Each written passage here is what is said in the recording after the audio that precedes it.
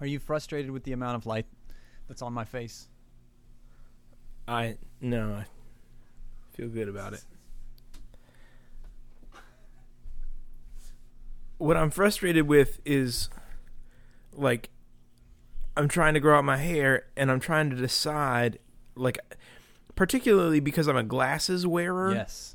I hate the fly thing at the sideburns, and I'm trying to look at your hair to see if Yeah. like, I've been growing them long, and I want to put them behind my ears, but it's just, they don't stay, and the glasses are in the way, and should I make a sideburn? 2 weeks ago.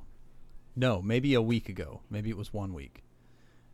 I cut my unders Yeah. for the first time.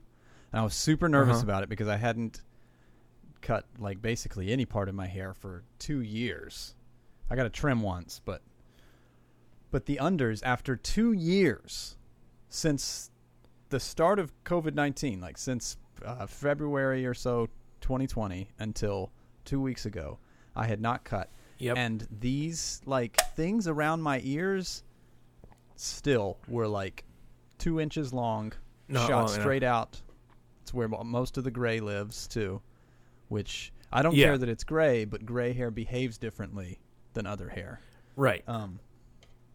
And so I got my unders cut, and I was like, every problem that I've ever had with my hair is in my unders. Now that they're gone, and you can't even tell the difference because she just cut off a little bit of it. Except, okay, so now I can wear sunglasses, and now I can put on a suit, and I don't look like I just rolled out of bed. What do you mean about sunglasses? I don't get that. Well, glasses, like, because I have the same issue as you. Oh, so you had your sideburns done? No, I had like this. Is that part of the unders? Yeah, this hair right here was like really long. Let me and see. Shot straight out. Closer here. Well, I have no light. Oh, so it's your whole side. Yeah, it's shaved up to like there. That's what I want to do. I think it's a good call. Is my hair too short to do that? Is it gonna look? Ooh, yeah, super mine's weird? up all the time, pretty much. But it Mine's also like- doesn't look that that's different about whenever it's down. 8 months. Yeah. All right. Well, I've got an appointment next week. I'm gonna ask. My God, I would just have you prayed about it though. Not yet. There's I'm too afraid of what the Lord's gonna reveal. I know what the Lord's going to reveal. The Lord hates long hair. Well, he hates long hair, but he really doesn't like people to shave their temples. Yeah, that's true. So it's almost the opposite of what I want, if we're honest. Isn't that so often the case with the Lord? His decided. Man, we got deep fast. I didn't know we were going here. I didn't either, but it just occurred. I mean, even as you said that, we're recording this the day after Yom Kippur, so we should be deep into our Levitican Making some confessions. Yeah. traditions, and we start out our conversation the day after Yom Kippur with a discussion as to whether or not we should cut the hair on the sides of our heads. Yep. Here's a jingle. Man. Preacher, you were a preacher, but what kind of preacher were you then? Did you scream and shout, or whisper and pout? Did you shame people for all their sin? Preacher, I bet you were corny with all of your poems and your jokes, but I bet you made them feel by keeping it real and winking at your smoking hot wife on the second row. Joe, I might be an existential therapist. Have you had these LaCroix coffee? It's definitely not LaCroix. It's pronounced La Croix. Look at it again. Look at it again and tell me that you're pronouncing that right. It's La Croix. Okay. I'll give you that. I've never heard anyone say that it's actually La Croix, but whenever I hear LaCroix, I'm like, that's such a waste of so many letters. Like, there's no way it's LaCroix. I don't know how you could spell La Croix, like Croix, in English. Like, I don't know what letters you would use, but there's a lot there. So, Well, it's a principle of French to waste letters. You're just not supposed to pronounce the last 4, 5, 6 letters on the end of any word. That's how French works. you just like throwaway letters? Yeah. Yeah, I guess that's true. Like EAU. Yeah. Merlot, MERLOT. You just fake letters, you know? I'm just now learning it's not Merlot. Anyway, the coffee. The coffee, coffee? La Croix? Coffee, La Croix. Have you had it? No. My God, it's good. No, I don't. Is it bubbly? It is. It's just, and it's not caffeinated or anything. It's just water, but it's like it tastes like if you wash out your coffee mug and then drink out of that. Yeah. It's great. I do that anyways.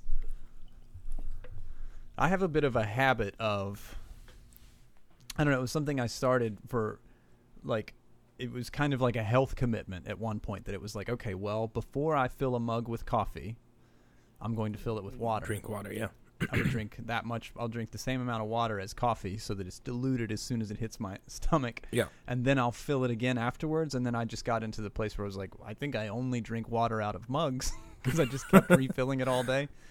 But I can relate to that. Like, my water, smelling coffee while I drink water. Yeah. Is kind of the essence of coffee element you're talking about there. La Croix is... I might be an existential therapist. I'm not finished talking about this. You know, it has flavors that are like, drove by a strawberry field. Or like hint of lime. Yeah. Or whatever. Anyway, the coffee one is good. Okay, let's go. Come on. God. Do you know anything about existential therapy? I know about existentialism. Yeah. I think it's related. I don't know. I'm Seems new to like it being should an be. existential therapist. You just started. I just started. First day on the job as an existential therapist. Well, what does that mean? What do you talk to your patients about the dread of being human? Yeah, kind of. No, I don't have patients. I don't really do any type of therapy yet. But I did, so I had to study existential therapy this past week. And it's easier to be an existential therapist when you don't have any patients, I think. I had to do a little research on it. I did not, even using the word study feels a bit pretentious and inaccurate. I did what I had to. I did what I had to get the grade, to get a paper written. But it's exactly the kind of doctor you want. Yeah, I discovered as I was looking into it, though, like one of the key tenets of an existential approach to therapy is, well, there's a good bit about spirituality and religion, like, not that you would inject it, but that you would be sort of open to talking about that in sessions, and that you would be like they might have a story for why they're here, you know, why they exist, and that is most often tied somehow to people's spirituality and religion and whatever. But also, the fifth element of existential therapy has to do with death and dying, and coming to terms with like what happens. And I found it super interesting to be looking into this, you know, non-religious like approach to therapy, like kind of a, you know, these deep ties to psychoanalysis, and for them to say, you know, pretty much everybody needs to work on what happens to them after they die, or coming to terms with some sort of story that helps them to wrestle with this. And it came within, you know, the context of a larger conversation my wife and I have been having again here recently about, like, why is hell such a big deal to us? Why is this stuff such a big deal? And, like, even long after we've resolved that we don't really believe in the evangelical hell, we're still at times troubled and at times like develop these questions about like, yeah, but what if we're wrong about that, or what if, and it just, you know, this existentialist stuff that I was reading about started to give some good talking points and thinking points to that conversation. We started to realize like, oh yeah, well, this is totally normal for all humans. This actually isn't a Christian thing. This actually isn't a born and raised in Southern West Virginia Appalachian evangelical thing. This is a thing everybody deals with, and those were the tools you were handed for it, and you're not going to get rid of them. Like, you're not going to get away. Yeah, sure. Right. Anyways. Yeah, well, I mean, like, struck me as relevant. It's the great unknown, right?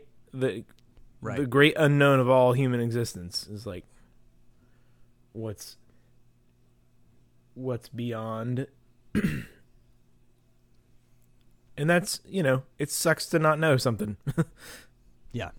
Although I wonder, does it make it scarier? I don't know. This is like one of those chicken and egg things. Like, you know, do we have like an innate human sense that like we just sort of keep going, that there's like some existence beyond our physical death, and so we need answers for like, well, that's really scary, it's unknown, what does it look like? And so we have all these whatever religious answer you were given growing up, or is it like we made up the problem? Like, would it be totally natural to think, well, like, I just ceased to be, like, I'm just not the way that I was before I was born. I was just not. Like, is that the default position, and religion both creates the problem and gives a solution? Mm-hmm. Or is the problem innate? That's the question. That's what I'm wondering. I think, well, I know my wife and I better than anybody. I've had more conversations with her about this than anybody. And I think my, like, not an answer to that, but my response to that would be yes. Because for me, the reality is, like, to think, well, I don't remember before I was here, and I probably won't notice after, and I'm okay with that. That is not difficult for me at all. That's not a hard leap. Yeah. And I meet, you know, Christian, you know, listeners to this, and some of those that I know. I've heard that camp represented pretty well. Like, a lot of us actually find some peace in the nothingness element. Pete Holmes calls it the old tube television power down. The boom, like, you know, that sound that they used to, like, really old TVs. You turn the knob and it goes boom, and it just like sucks the life into it, and it's gone. It's just a black hole in your living room. I find some peace in that, like, that I might close my eyes, breathe my last breath, and then I'm just out. That was it. But I find other people find that to be incredibly troubling. Like, my wife finds that to be horrifying. Yeah. And other Christian listeners I've heard, like, I've heard both camps represented back when we were talking about heaven and hell, and how, you know, I probably more frequently than anything lean into, I don't believe there's nothing. I don't believe there's nothing. Yeah. I don't believe there's nothing, but I don't believe that whatever it is will have a whole lot to do with this. I don't believe that my current consciousness will have much of a bearing on that consciousness there. I certainly don't think the decisions of this life have much to do with whatever there is in the next life. But anyways, all of that to say, you were saying you wonder if it's chicken or egg, and I think it's chicken and egg. I think it's two different types of people. Like a chicken omelet. It is exactly that. Why does that seem gross? I don't know. Other meats and omelets, but it does seem gross that you'd put. Well, you know, it's like there's kosher rules against like cheeseburgers and stuff, because the actual text says not to boil a kid in its mother's milk, that's pretty specific. I don't know of anybody who cooks that way. But generally, like, Orthodox Jews have taken that to mean no meat and dairy together. Okay. And I think it's the same principle. Like, Yeah. just I didn't even. But I make do that like a connection whenever cheeseburger. you- right. but a You chicken also- omelet. It's like You're also considering cutting the hair of your temples. So well, that's true. anti-Semitism runs deep in your bones. That's what- anyways, I don't know if that was as interesting as it was to anyone else as it was to me this week. Just to be seeing a conversation that I thought was pretty specifically evangelical and pretty specifically religious and pretty specific to my own culture and upbringing and thought patterns, to see that sort of validated by larger scientific and psychological research to say, hey, by the way, this is probably something you're going to need to address at some level with almost every client, at least at some stage in their life. Yeah. Every client has to come to terms somehow with their ceasing to exist. And, Well, I mean, don't you think we have that's a very true of...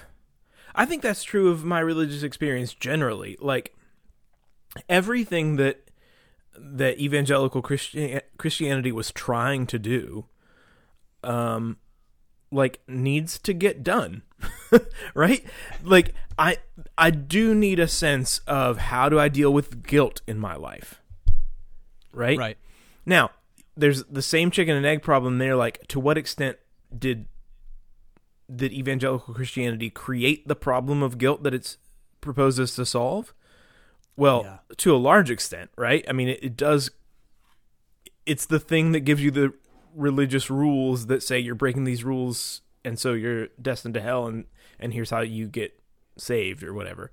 Like, there is a racket to it, but also even without that racket, like, I think guilt is an innately human capacity, Right. and it's not healthy. You know, it's there. Like, there's that's another one, right? I need to acknowledge my sin is the Christian way of talking about it, but I need to acknowledge my capacity to do harm to people in the world. Like, Right. I need a mechanism for that, a language for that. That's a universal. And I also, because I need that, I also need to figure out a way to get over my guilt and just get on with it. Yeah. And, like, those are the things that the religious traditions were trying to do, and to give us some peace about what's in the afterlife or whatever. Like, Well, all of those are just existential human questions, and I think we got some shitty answers to them. Well, I think... But the questions are think, important. I think religious and spiritual traditions in general, that's true. That in general, they aim and strive to address these questions in a way that... I don't know if I could even say in general. I want to speak to the other side of what you're saying, because I think that would be the best intent for religious and spiritual traditions, to say, here are these innate human characteristics, sometimes flaws, sometimes whatever, and we're going to help people resolve them, and we're going to give them story and give them, narrative for working through those. Yeah. I think that's almost the Unfortunately, definition of religion, really. when it comes to evangelicalism in particular, and I'm sure there are other examples, but this is the one I know the most. Yeah. What it seems to have done is to capitalize on that Oh, absolutely. Yeah. as a way of and exacerbating that, even. Like, to say, if you don't think you have a problem with guilt and shame and sin, well then listen up, bucko. Yeah. Because we're going to give you one. So that's where the sort of sales element of evangelicalism comes into play, where I think within Judaism, you have less emphasis on converting others to the faith. So there is more just kind of, this is our story. These are our guidelines. And this is, we think this is helpful for the human condition. And if you don't think it's helpful, then we don't care.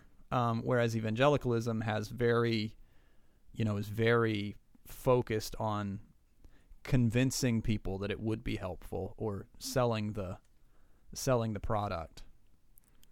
Yeah, totally. I mean, absolutely. But there's a huge problem that comes with a proselytizing religion. Like, once you've decided that your goal is to make other people, I'm saying that in a negative way. Once you recognize part of the goal is like other people having the same solution to the problem that you have, well, then you have a lot of incentive to make the problem worse, right? Yeah, right. Exactly. Exactly. That's like the people who do pest control at my house.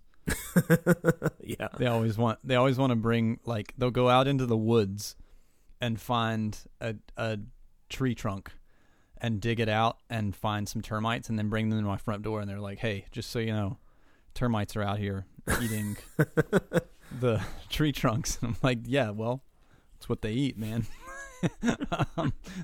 But they say, "Well, you don't want them to eat your house." And you are. That's for damn sure. I don't.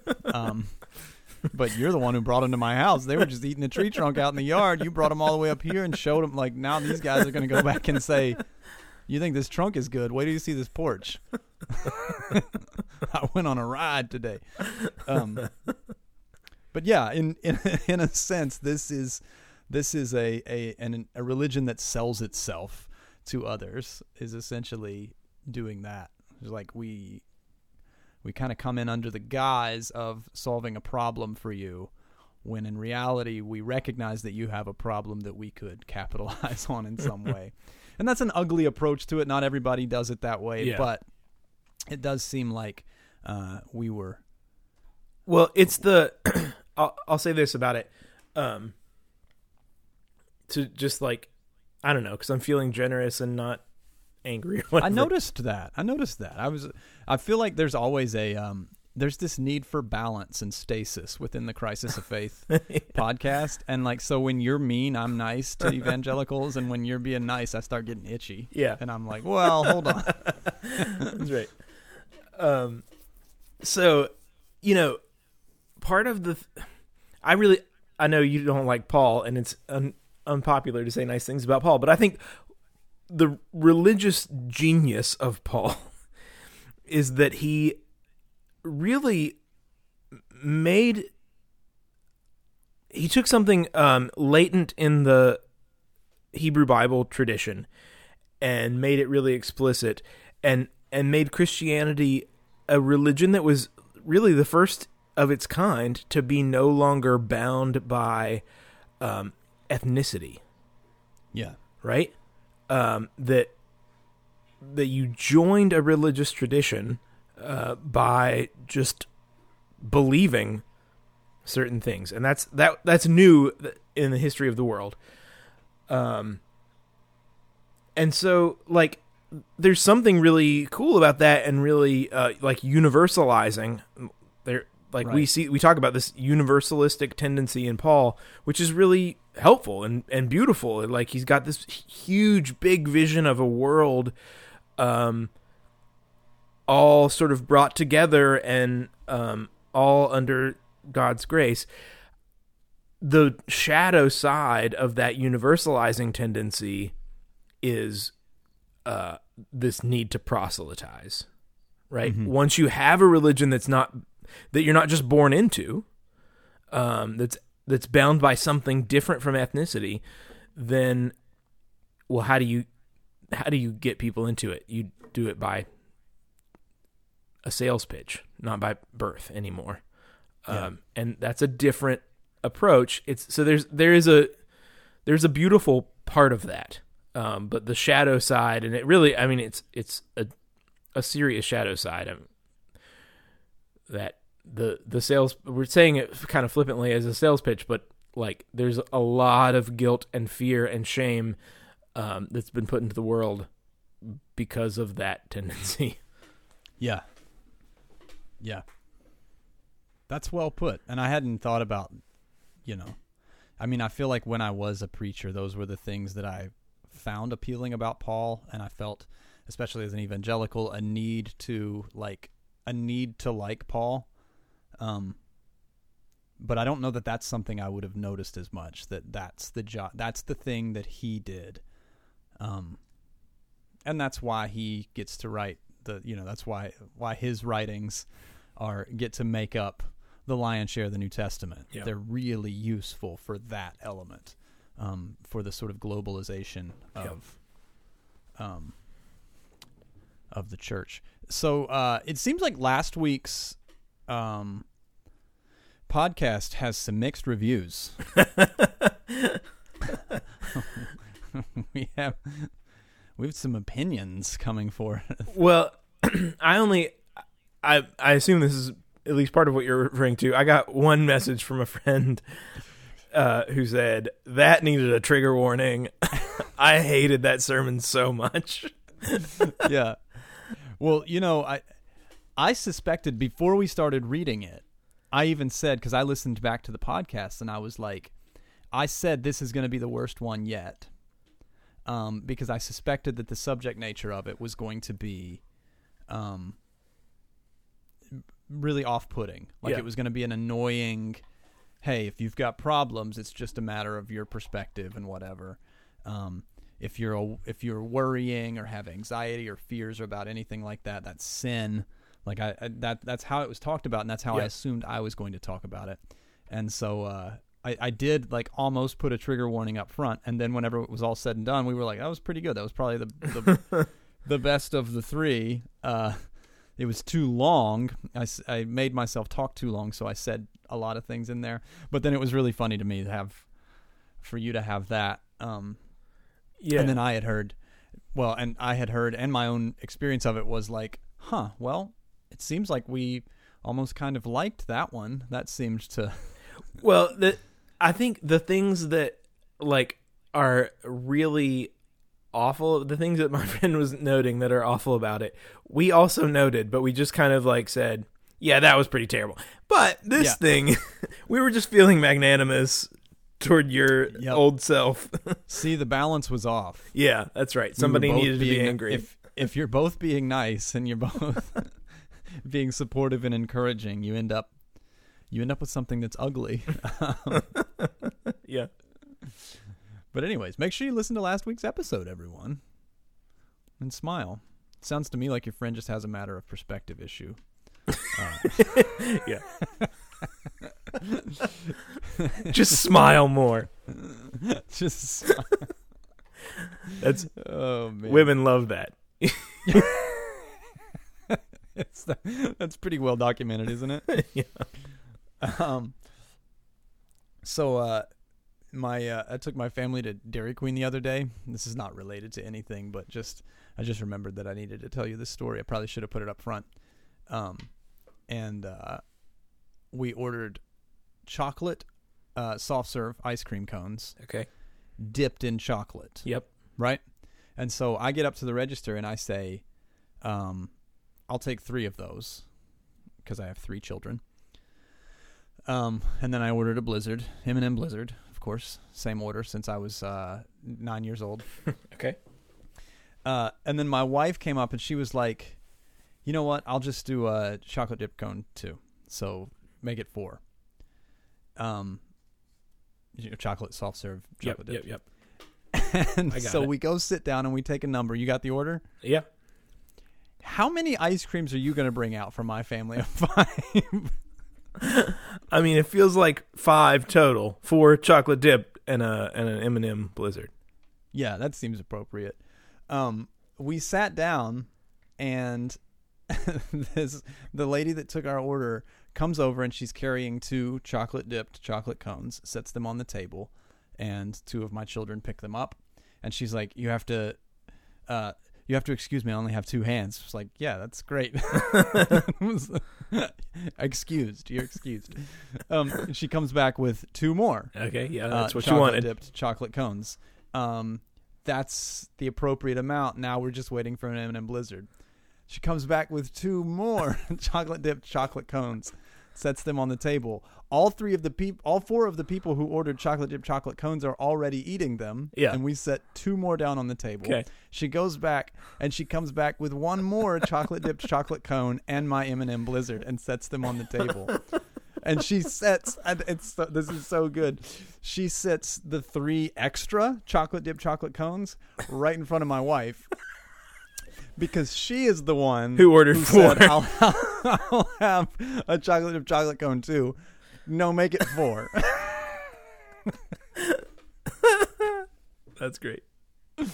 I loved so much that the person taking an order was just like, live your life, man. Live your life. Did you pay for 7 chocolate dipped chocolate cones? Oh yeah. And I noticed, like, she gave me the total and it was like $18 or something, and I was like, that's too much. God, Biden. But then I just paid. I mean, what difference? Yeah, right. What are you paying for the ice cream? I'm not that kind of. I don't have those kinds of problems where we're like at the point where we have to decide whether or not we can all have negotiate ice cream. over the ice cream. No. We all get ice cream. We will starve before we don't all get our own ice cream. Anyways, pretty great. Did you eat them? Did you eat the extra cones? I took the extra shell off of 2 of them and put it in my M&M Blizzard. Great. Yeah, like a true American. And threw out the rest, which I had ordered a mini M&M Blizzard. Yeah. Anyways, a child size, so I could afford a little extra shell on top, you know. Plus, we paid for them. Yeah, right. Are we going to cover any real ground today? You just finished your dissertation. I'm not even finished. I'm still editing. What? Gross. I know. It sucks. I have been writing nonstop for the last 3 days because I had 2 classes this semester.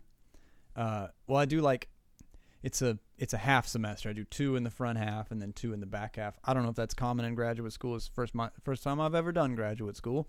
Sounds right. But I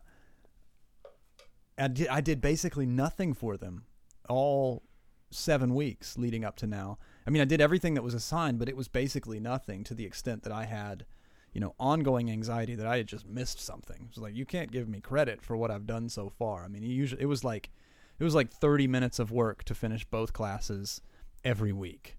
Yeah. And, it's supposed to be 6 hours a week. So you just have like big seminar papers due now for all the classes? Yep.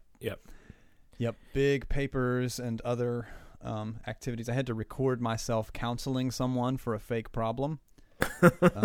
You have 90 hours of counseling someone through fake problems recorded. You should just pass them a link to Crisis of Faith. That's true. I'm pretty sure I was the client for most of that, though, especially in the early days. Yeah, it was like several projects and all that, and I'm like really, I'm not totally brain dead. I'm actually just really still in it right now. Yeah, like right. I paused writing to hop on this call, and I'm doing my best to avoid talking about multicultural competency. Okay, here's what I think we should do. Christian Nation, pray for us. Ooh. Every head bowed, every eye closed. And next week, we'll put you out a sweet, sweet podcast. We're going to talk about so much shit. Here it comes. Here it comes. Your head will spin. My multicultural competency paper is actually on the vignette is a Jewish man who wants to marry someone who's not Jewish. Okay. And he wants to honor his Jewish heritage and honor his family and like what I don't know. I only know like stand-up bits about this kind of stuff. I don't really know much about the actual cultural realities. I mean, except for as much as I know evangelicalism, I was kind of raised in a similar tradition for that. But yeah, so there's that. That's pretty related, right? Yeah, for Boom, sure. that's content. You don't want to hear my sermon today? Look, if you want to preach a sermon, I'll listen to it. I offended people last week with my sermon. Hey, if you're not stepping on toes, what are you doing? You know? Put on your steel-toed boots today, everybody. The preacher's got a word. I think this is pretty much the same.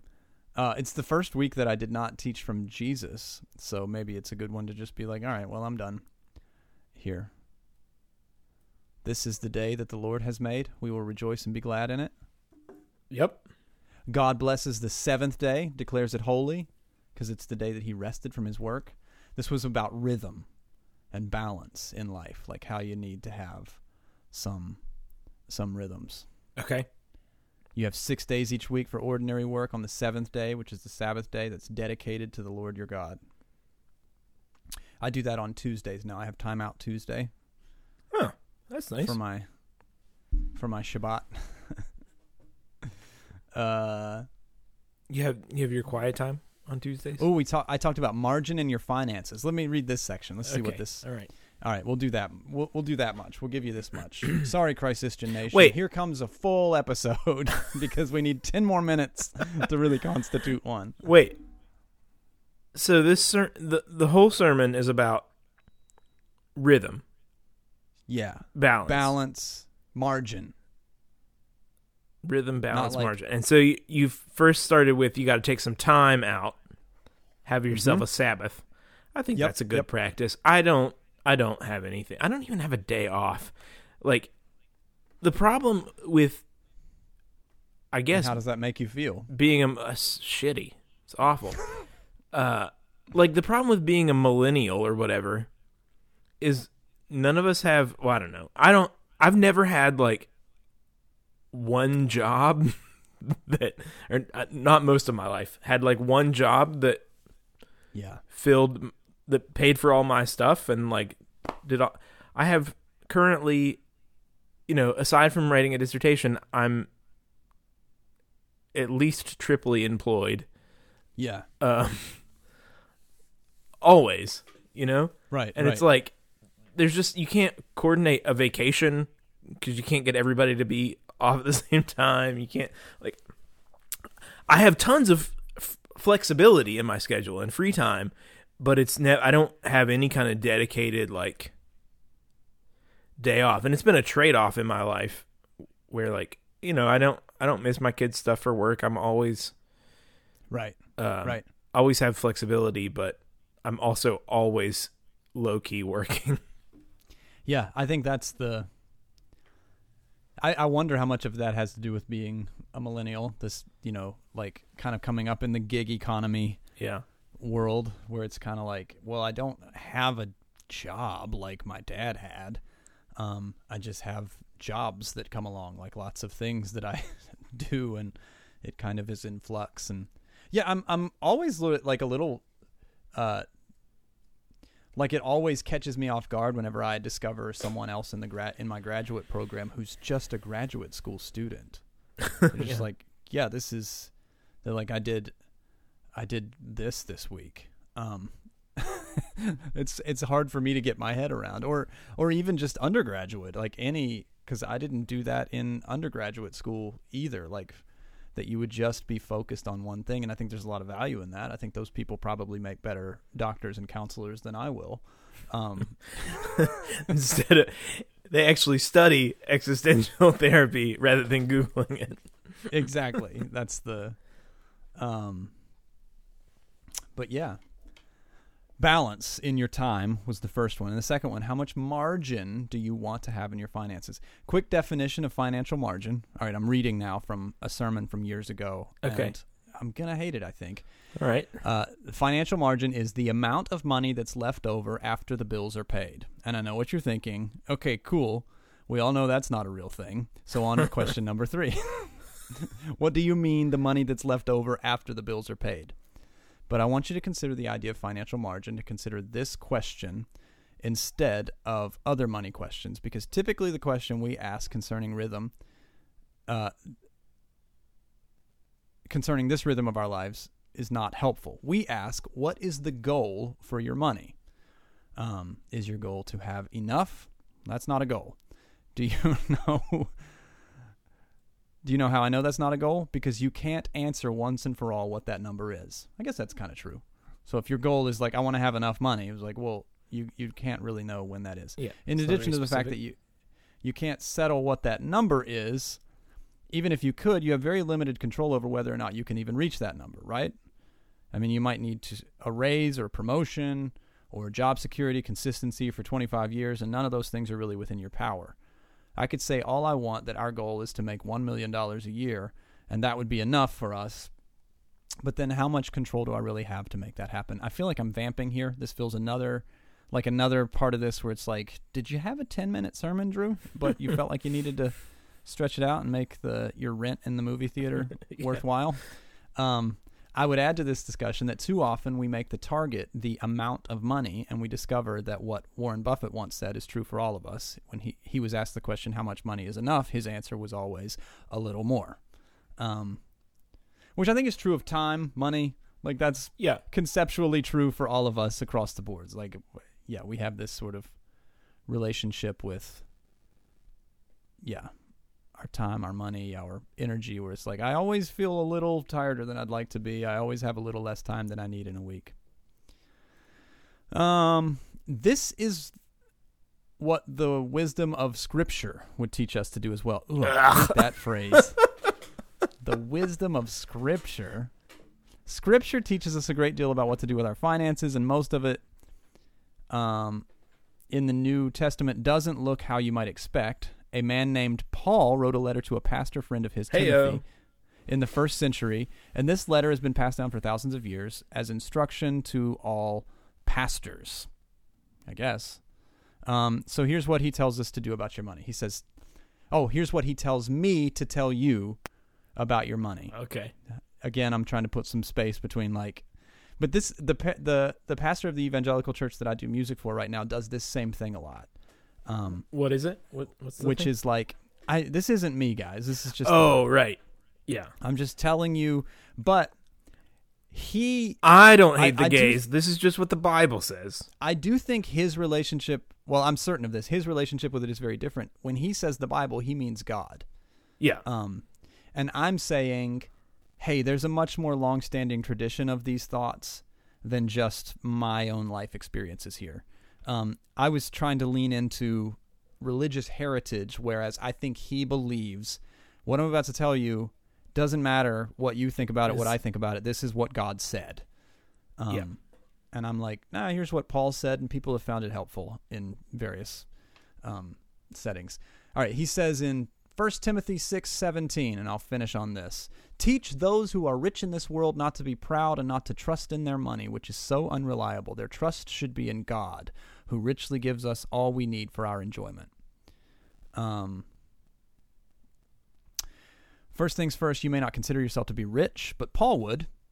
If there is no doubt in your mind that you will eat again today if you get hungry, then from Paul's perspective, you're rich. Those who are rich are simply those with resources they need to keep themselves alive. And his instructions to those of us who have enough money to take care of ourselves is to never get too convinced that we are the ones taking care of ourselves. How can we do this? By establishing financial margin. What? That one I would have twisted. You would have just twisted your ankle if you were trying to follow me. That's a good basketball joke or something. Well, I did say that I would have done this in a gym if I had. That's true. If I had the resources for one, I would have been teaching from a gym. Maybe your friend was offended by my discussion of churches with gyms. Oh, that's probably what it was. How I like them. I don't want to read any more of this. It's going to get really, really. Yeah. Well, okay. I think we could probably it's not fun. already say about this Yeah, right. It's going to go into some Dave Ramsey and that whole shebang, which we've said this before, and it's worth repeating. I think, like, okay, I'm not a financial guru. I know basically nothing about finances. I don't have any margins. My finances suck. But, like, as far as I know, Dave Ramsey might be a good financial advisor or whatever. I mean, he's a dick. The guy is a motherfucking dick. We should say that. We can't say that enough. Which makes me think that he's probably a pretty good financial advisor. Those two things go hand in hand. Yeah. Okay. Dave Ramsey's a dick. That's the most important financial point. Advisors listening to us right now. You're not a dick. Others, but Dave in Ramsey your profession. But yeah, you might be not a very good financial advisor. We're sure. Anyway, the point is, like, it might be good advice. It might be really good financial advice that you're giving in this sermon about margins and so forth. Great. And maybe the church should be a place for that. Maybe the church should be a place where you can go play basketball and get a really good cup of coffee and some sound financial advice.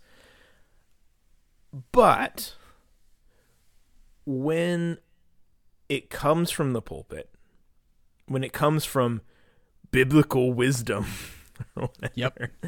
When it comes from the voice of God, then it's immediately a source of guilt and fear and, like, not measuring up. Yeah. Rather than, like, oh, here's something that would be, like, a good thing for me to try out, maybe when I'm able, and whatever. It's like, I wonder, I could be doing better with my money, which we all probably could, but I'm sinning because I'm not. Right. Well, I think this is one place in, certainly within evangelical culture, where, I don't know the two words exegesis and eisegesis, whatever, like looking at the text and then trying to extrapolate from the text the actual heart of the text. Like, what is the writer here actually trying to convey? This is one area where I would say decidedly, if you are using the Bible to talk to Americans about their finances, you're doing that practice wrong. Yeah. Like, there's just no, here's how Paul would have you balance your checkbook.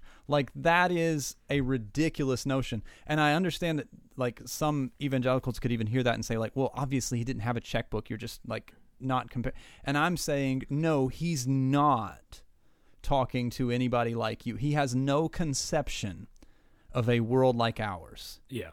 He has no clue what it would be like to live in a free and democratic society where most people are fine, where nobody's really, I mean, like, sure, there are some, there's food insecurity in our cities and at some level, but even food insecurity is not, like, people aren't dying of starvation in the United States by and large. Yeah.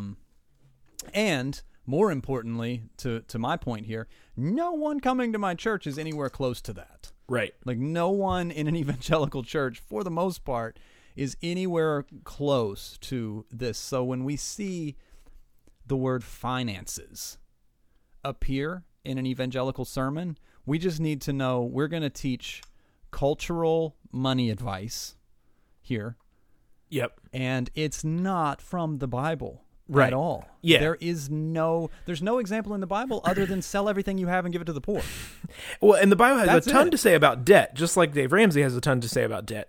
But what the Bible has to say about debt is about holding debt, not about having debt. Yes. Right? The Bible has a lot to say to bankers, very little to say to just people with student loans. Like, and again, I don't know that it's not that it's a bad idea. Like, maybe that's a good thing for a church to be, is a place where you can get, because it's hard to get good financial advice, and maybe maybe the church could be a place for that. Maybe the church could be a good place for health advice. Like, Yeah. it's the same thing as all this bullshit about like the biblical diet or what. Like, no, Right. stop that. But like, if you want to teach people how to use a food pyramid and how to like get enough vegetables on their plate or whatever, great. That's fantastic. And maybe the church, maybe that's a good thing for the church to do. But let's just stop it with this, like, What would Paul eat? yeah. What would Jesus eat? Not a cheeseburger. Not a cheeseburger. Preacher, you were a preacher, but what kind of preacher were you then? Did you scream and shout, or whisper and pout? Did you shame people for all their sin? Preacher, I bet you were corny with all of your poems and your jokes, but I bet you made them feel by keeping it real and winking at your smoking hot wife on the second row.